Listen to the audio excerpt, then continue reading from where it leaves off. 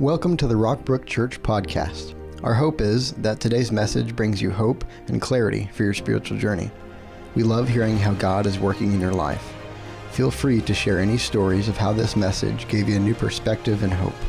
Email us at church@rockbrook.org to tell your story. Good morning, Rockbrook. My name is Rylan, pastor here. It's so grateful to be gathered with the church today, grateful to be preaching this word.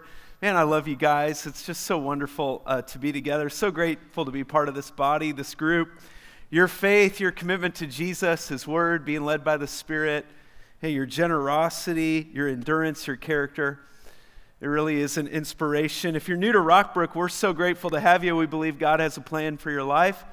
In fact, what we see is most people believe God has a plan for their life, but they don't know what to do about it. And most people would take God's plan for their life if they knew what to do. And so we believe one of the gifts we can give people is clarity. And we sum up, like if you could sum up this journey, obviously there's a lot to that, but if you could sum up this journey in a few words, we want to help people come to know God. It's a very real faith in God. Jesus said it this way: this is eternal life, that they may know you, the one true God, and Jesus Christ, whom you have sent. And we believe you can live a life of new hope and confidence and peace because you know God.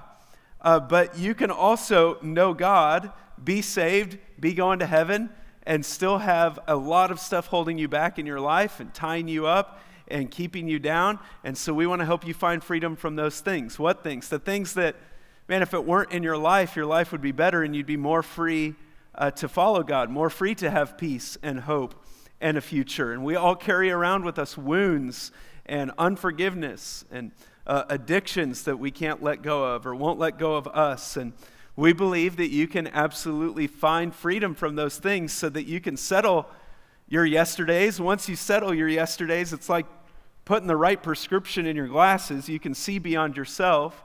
To see, you can discover purpose, that God has distinct, amazing purposes for your life, for the church, for the world. And maybe you tried to experience purpose or find it in schooling or career or ambition, and you say, well, that was kind of fun, but didn't really scratch the itch. But we can help you see beyond yourself so that ultimately you can do something that you can never do on your own. Like, your life is not about paying the bills. Your life is not about solving problems. If you're part of our church, you've heard me say this before, most people are playing what I call a cosmic version of whack-a-mole. And a problem pops up and they go, I got to solve that problem. And another problem pops up, I got to solve that problem. This problem popped up again, I got to solve this thing again. And before you know it, decades have passed, and all you've done with your life is solve problems. And people live and die for their problems all the time, but God offers us something bigger where we can get to higher ground. And those problems, yeah, we still have them, but they're just mere distractions because we have something more confident, more purposeful to live for. So we'd love to take you on this journey. Of course, weekend services is a big part of that. Our growth track that we talk about is a big part of that. And our ministry team, so we call it Dream Team. Like, ask anybody serving, ask anyone who served almost 600 people at the Harvesters food drop yesterday, or ask anybody serving in Rockbrook for kids or ministering to the next generation of teens or giving back in some way, that is an ultimate part of Christianity that is so fulfilling. Another big part of this, though, is small groups. And we're beginning to get ready. We get ready a little bit early so that we can hit the ground running when it happens. We're getting ready for our summer, June and July, small group semester. And just talking to leaders right now, leaders, we'd love for you to be a part of this as best you can. We know summer can be difficult, but just do the most that you can, do the best that you can. And we'd love for you to be included, of course, in our summer, but also our Serve Day on July 17th. Which is really fueled by the power of small groups. Now, if you hosted a group in this current semester that we're in, you're going to get an email tonight about registering for this semester. If you haven't hosted a group lately, that's fine. Just go to rockbrook.org/connect or to connect on the Rockbrook app, and you can sign up that way. Say, yeah, we're going to do a study this summer. Or if you've never hosted a group before, come to step 4 of the growth track today. Maybe you haven't even taken the other steps, but you say, man, I could grab a couple people, go through a study, go through something in God's Word, do an activity this summer. I want to be included in Serve Day. I want to grow in my faith this summer. I don't want to waste this time, waste this year. We can help you do that, absolutely. Game on? Say yes. Okay, in this message this week, we're going to look at Jesus' suffering and our suffering. And we're going to read in just a moment from Matthew chapter 26. We're going to read a pretty big section of Scripture today. I did not have room for it in your outline. You can follow along on the screen. Open it up in your Bible. On the Rockbrook app, you can click on Bible, go to Matthew 26 to follow along. Now, we know Jesus suffered at the cross. It was horrible. He was beaten. He was scourged. He had his beard ripped out, crown of thorns. He was nailed to a cross to suffer and die, to suffocate. And many people think, well, I'll probably never be scourged for my faith. I can't really relate to that. But Jesus' suffering began long before he went to the cross. In his life, he was cruelly criticized, falsely accused, misunderstood, rejected, betrayed, abandoned by those he loved. I mean, just think over the timeline of his life and see all the forms of suffering. I mean, even day one of his life. There's no room for him at his birth, and he's born and laid in a manger. And his father then had to take Jesus and Mary to Egypt so that Jesus would not be killed as an infant. And they had to wait for Herod to die before they could bring Jesus back. They bring him back to Nazareth, and Jesus is continually mocked for growing up there, mocked for living. Those are all forms of suffering. Then Jesus started his public ministry. He suffered temptation. We talked about that last week.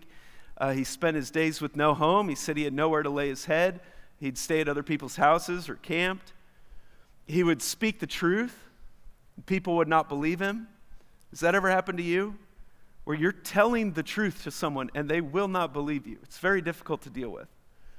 He dealt with losing loved ones. I mean, he was related to John the Baptizer, who baptized him. And John was beheaded in prison for a senseless reason. It's almost even too gruesome to talk about here. But of all the ways John could have died, to die the way that he did for the reason he did, and for his family to have to deal with that, Jesus was continually asked impossible questions, constantly testing, trying to trap him. He had to watch every word. And if you've ever experienced being blindsided with impossible questions where your words are then going to be held against you, you know it's a form of suffering. He would preach the truth. Many deserted him. In fact, in one instance, he had many followers who he knew and loved. And after one talk, they just left, disappeared. People he knew he loved, who he knew and loved. Jesus was hated and persecuted for doing the right thing. He suffered criticism, rejection, betrayal, loneliness, broken promises long before Jesus went to the cross. The Bible tells us he was a man of sorrows, acquainted with grief. And his suffering really culminates in the Garden of Gethsemane, which was the night before he died, before he went to the cross. And it says that this deep emotional agony was so overwhelming, he actually began to sweat blood. His blood vessels broke, and he bled through his skin. And this is a greater pain. It's an emotional pain, a releasing of the will pain. Jesus' victory was won in his life before the cross. Victory was won for us, for you and me at the cross. It was won for him in Gethsemane, where he accepted the cup of suffering. And when we finally accept it, it's amazing what happens. So it all culminates here in Matthew 26. When Jesus had finished saying all these things, so when he had finished a long session of teaching, he said to his disciples, "As you know, the Passover is 2 days away, and the Son of Man will be handed over to be crucified." Then the chief priests and the elders of the people assembled in the palace of the high priest, whose name was Caiaphas, and they schemed to arrest Jesus secretly and kill him. But not during the festival, they said, or there may be a riot among the people. While Jesus was in Bethany, in the home of Simon the leper, a woman came to him with an alabaster jar of very expensive perfume, which she poured on his head as he was reclining at the table. When the disciples saw this, they were indignant. "Why this waste?" they asked. "This perfume could have been sold at a high price and the money given to the poor."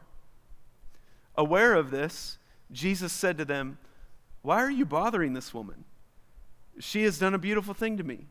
The poor you will always have with you, but you will not always have me. When she poured this perfume on my body, she did it to prepare me for burial. Truly I tell you, wherever this gospel is preached throughout the world, what she has done will also be told in memory of her." Then one of the 12, the one called Judas Iscariot, this is one of the 12 disciples, went to the chief priests and asked, "What are you willing to give me if I deliver him over to you?" So they counted out for him 30 pieces of silver. From then on, Judas watched for an opportunity to hand him over. On the first day of the festival of unleavened bread, the disciples came to Jesus and asked, "Where do you want us to make preparations for you to eat the Passover?" He replied, "Go into the city to a certain man and tell him, 'The teacher says my appointed time is near. I'm going to celebrate the Passover with my disciples at your house.'" So the disciples did as Jesus had directed them and prepared the Passover.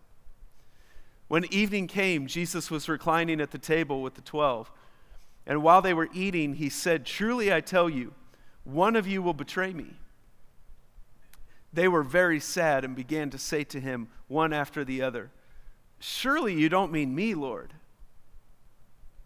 Jesus replied, "The one who has dipped his hand into the bowl with me will betray me. The Son of Man will go just as it is written about him. But woe to that man who betrays the Son of Man. It would be better for him if he had not been born." Then Judas, the one who would betray him, said, "Surely you don't mean me, Rabbi." Jesus answered, "You have said so." While they were eating, Jesus took bread, and when he had given thanks, he broke it and gave it to his disciples, saying, "Take and eat. This is my body." Then he took a cup, and when he had given thanks, he gave it to them, saying, "Drink from it, all of you. This is my blood of the covenant, which is poured out for many for the forgiveness of sins. I tell you, I will not drink from this fruit of the vine from now on until that day when I drink it new with you in my Father's kingdom." When they had sung a hymn, they went out to the Mount of Olives. Then Jesus told them, "This very night you will all fall away on account of me. For it is written, I will strike the shepherd, and the sheep of the flock will be scattered. But after I have risen, I will go ahead of you into Galilee." Peter replied, "Even if all fall away on account of you, I never will." "Truly I tell you," Jesus answered, "this very night before the rooster crows, you will disown me 3 times. But Peter declared, "Even if I have to die with you, I will never disown you."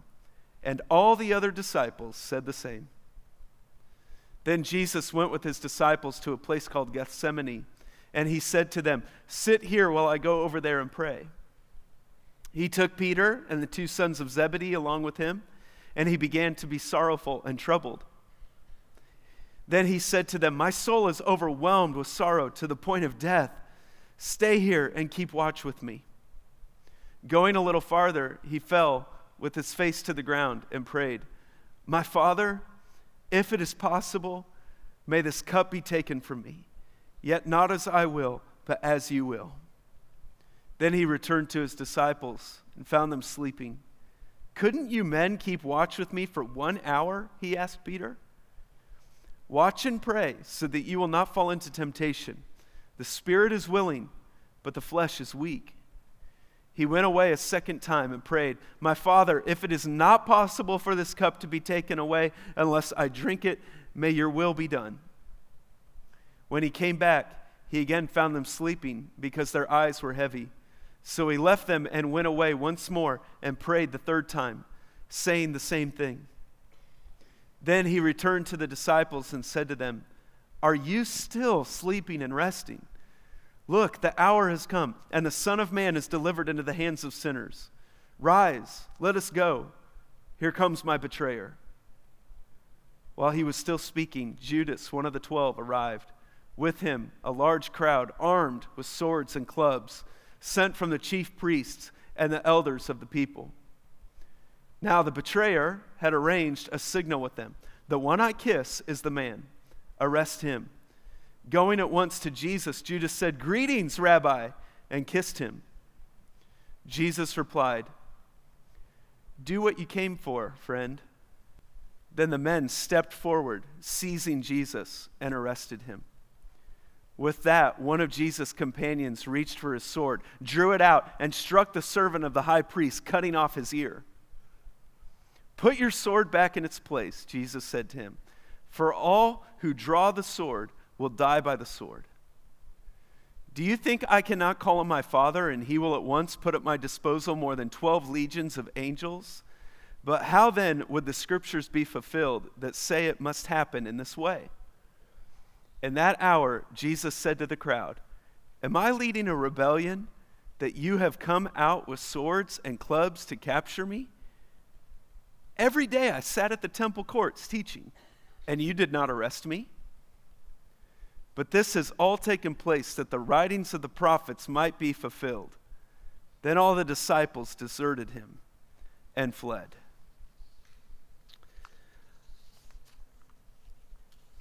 I don't know what you're carrying in your life, but let me just ask you, have you ever been betrayed, misunderstood, falsely accused, rejected, abandoned by the people you love? Have you ever felt like God himself was abandoning you? Jesus understands. He knows and understands how you feel. He has felt the same pain, and even much more so.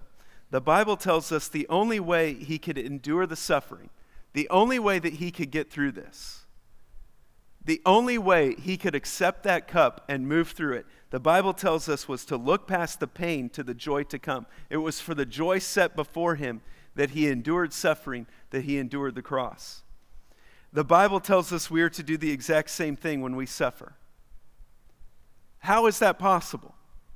How is it possible for us to look past the pain and the suffering to the joy set before us? We should never be surprised when we suffer. It's a part of life. Now, is it because God is cruel? No, it's because we live on a broken planet and we will experience suffering. Suffering is inevitable. And God will use your suffering to make you more like Christ if you let him. One of the greatest promises of the Bible is found in Romans 5, 3-4. We also glory in our sufferings. Let's read the rest of this out loud together. Because we know that suffering produces perseverance, perseverance character, and character hope. The most important word in this verse is the word in. We don't rejoice for our suffering. We don't rejoice that we are suffering. But we can rejoice, we can glory in our sufferings. Why can a believer, a child of God, rejoice and glory in suffering? It's because we know something. Christians know something the rest of the world does not. We have a particular perspective others do not have. We know something. Like Jesus, the joy set before him helped him endure the cross. We rejoice in our sufferings because we know there is purpose behind our pain, and we know it produces something in us. Suffering produces three things. That's what God's word tells us here. Number one, if you're taking notes, suffering produces perseverance. Now, you might use the word patience, endurance, determination, diligence, or stability. I love the word perseverance. God uses suffering to help us handle the pressure in life. The opposite of perseverance is panic. You cave in or freak out. And you can either panic or persevere when you are under pressure. Which one do you think God is preparing you to do? Which one do you think God wants you to do? This word perseverance shows up several times in Scripture. I love this in 2 Thessalonians 1, 3 through 5. The Apostle Paul writes this letter to keep them encouraged. He says, "We ought always to thank God for you, brothers and sisters, and rightly so, because your faith is growing." And this word here is intense, that it's growing exponentially, more and more and more. And the love all of you have for one another is increasing. Therefore, among God's churches, we boast about your perseverance and faith in all the persecutions and trials you are enduring. All this is evidence that God's judgment is right, and as a result, you will be counted worthy of the kingdom of God. Now, why is he saying this? Because the Apostle Paul went to this church, this group of people in Thessalonica. He spent about 3 weeks with them. He left, he wrote a letter. It's called 1 Thessalonians. After that letter, false teachers came in. Part of that letter, he encouraged them about the return of Christ. False teachers came in and said, the return of Christ already happened, you missed it. And they were greatly confused. They knew God was up to something in the world, but they wonder, well, then how do we fit in to God's plan? And Paul is writing 2 Thessalonians to encourage them that say, no, because of your suffering, you're counted worthy of the kingdom of God. You haven't missed it. Friend, you're not going to miss it. You're not going to be confused of whether or not it happened. He says your faith is growing more and more in persecution and in trial. Now, why does he use two different things? Because trials are the things we all experience on earth. We all experience trials. Persecution, though, are the things we experience because we are a believer. There's certain things believers experience, some much more so than others, because they believe in Jesus. It comes with the territory. And he says, we boast of your perseverance. It's a powerful word. Focuses on someone who's not swerved from their purpose. They don't run out when everyone else does, because there's perseverance in their heart.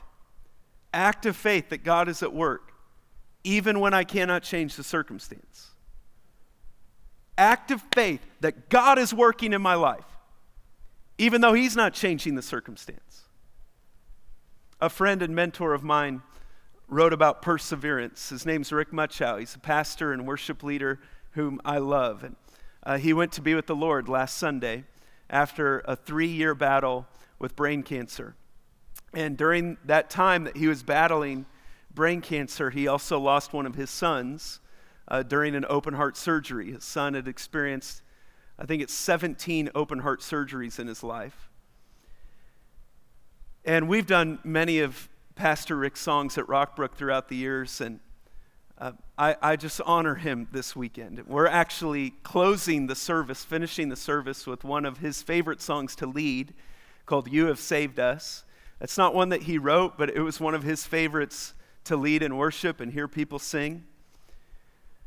But during his time in fighting this battle, he wrote a series of things on perseverance. I wanted to share one of them with you.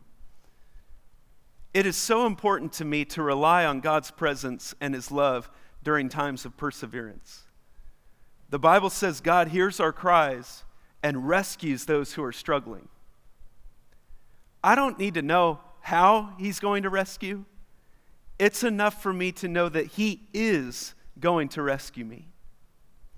Perseverance is much more than tolerating pain and struggles.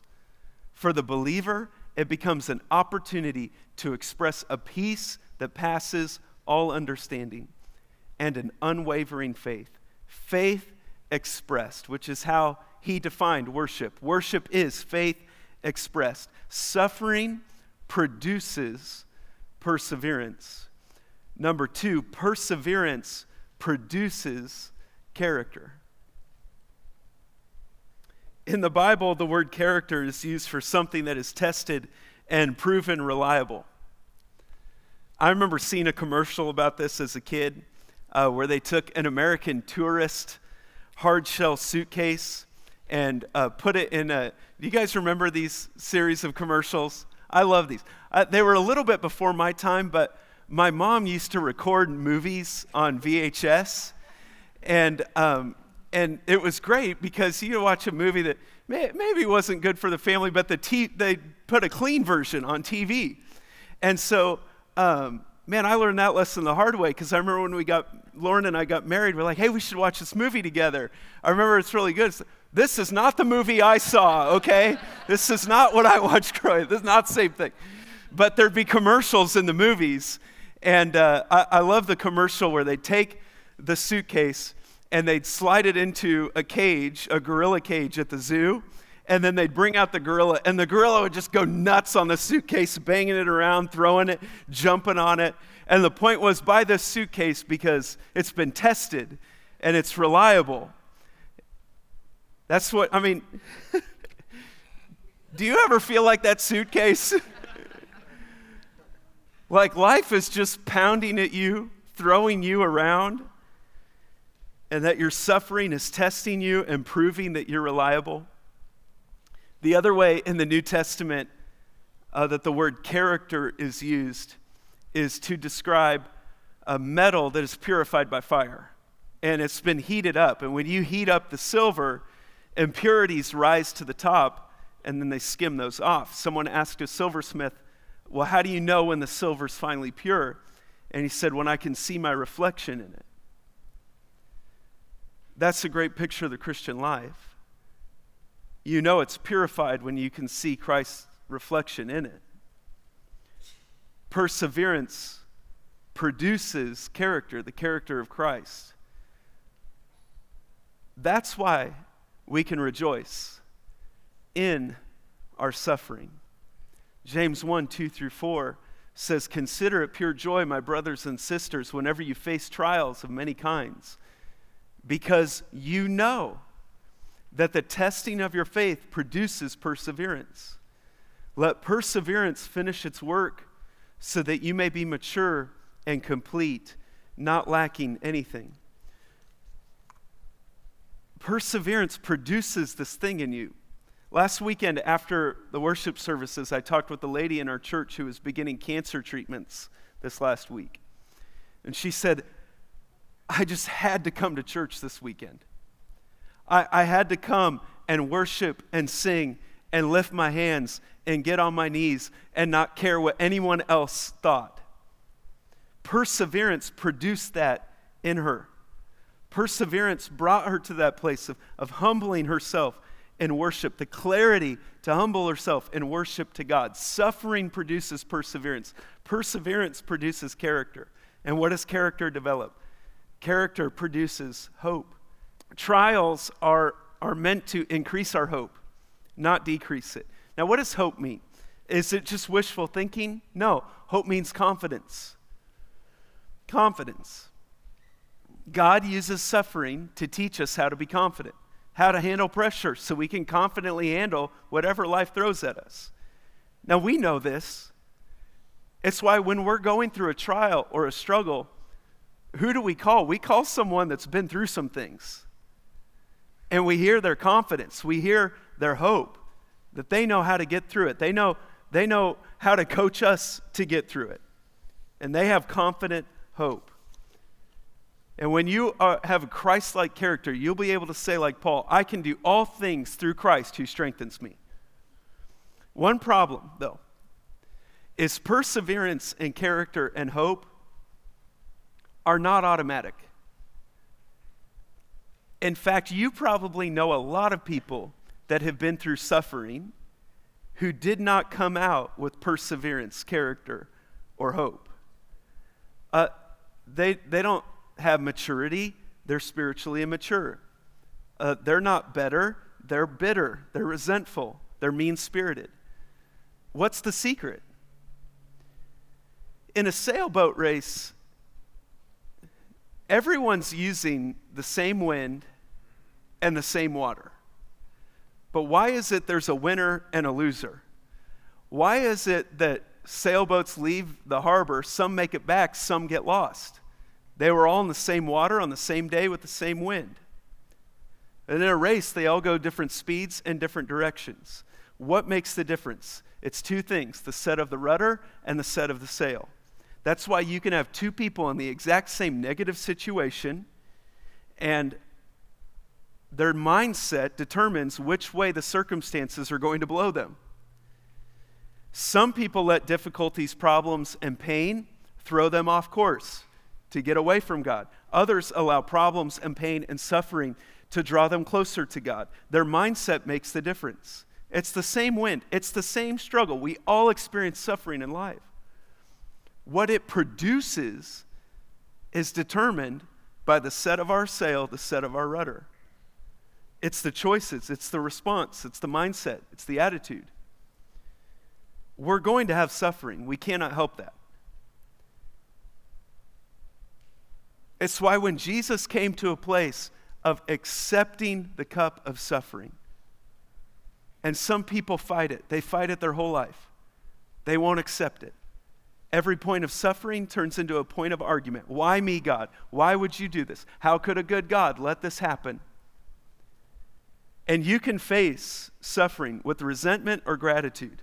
You can face it with complaining or rejoicing, with worry or worship, with fear or faith. You can go at your difficulty with self-dependence, or you can go at it with self-surrender and have the reflection of the life of Christ in you. Let's say, God, I accept it. Now your will be done in my life. God, don't waste it in my life. Do whatever it takes for me to fulfill your purpose. Have you done that? It starts with a choice. Have you made that choice?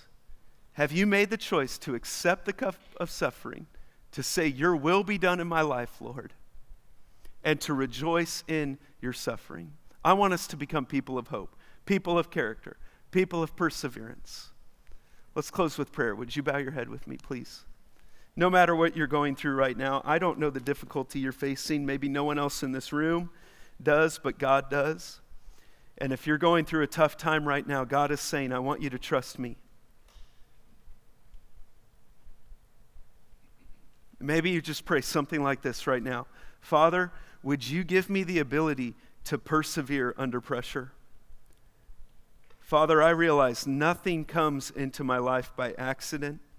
Even the difficult things in life, you can bring good out of them if I bring them to you. Father, I want to learn what it means to glory in suffering, to rejoice in my suffering, not for it, not that I'm suffering, but I want to be a confident Christian. I ask you to produce these things in my life. Build perseverance, Christ-like character, confident hope in my life. Help me to trust you, even when I don't feel like it, even when I don't see it. Help me to go to you, not to run from you when I face pain. And help me to help others when they suffer with the comfort that you have given me. I pray this in Jesus' name. Amen. Thanks for joining us today. We would love for you to get connected to what's going on at Rockbrook Church. Visit us online at rockbrook.org for service times, small group information, and other ways you can discover your purpose here on earth.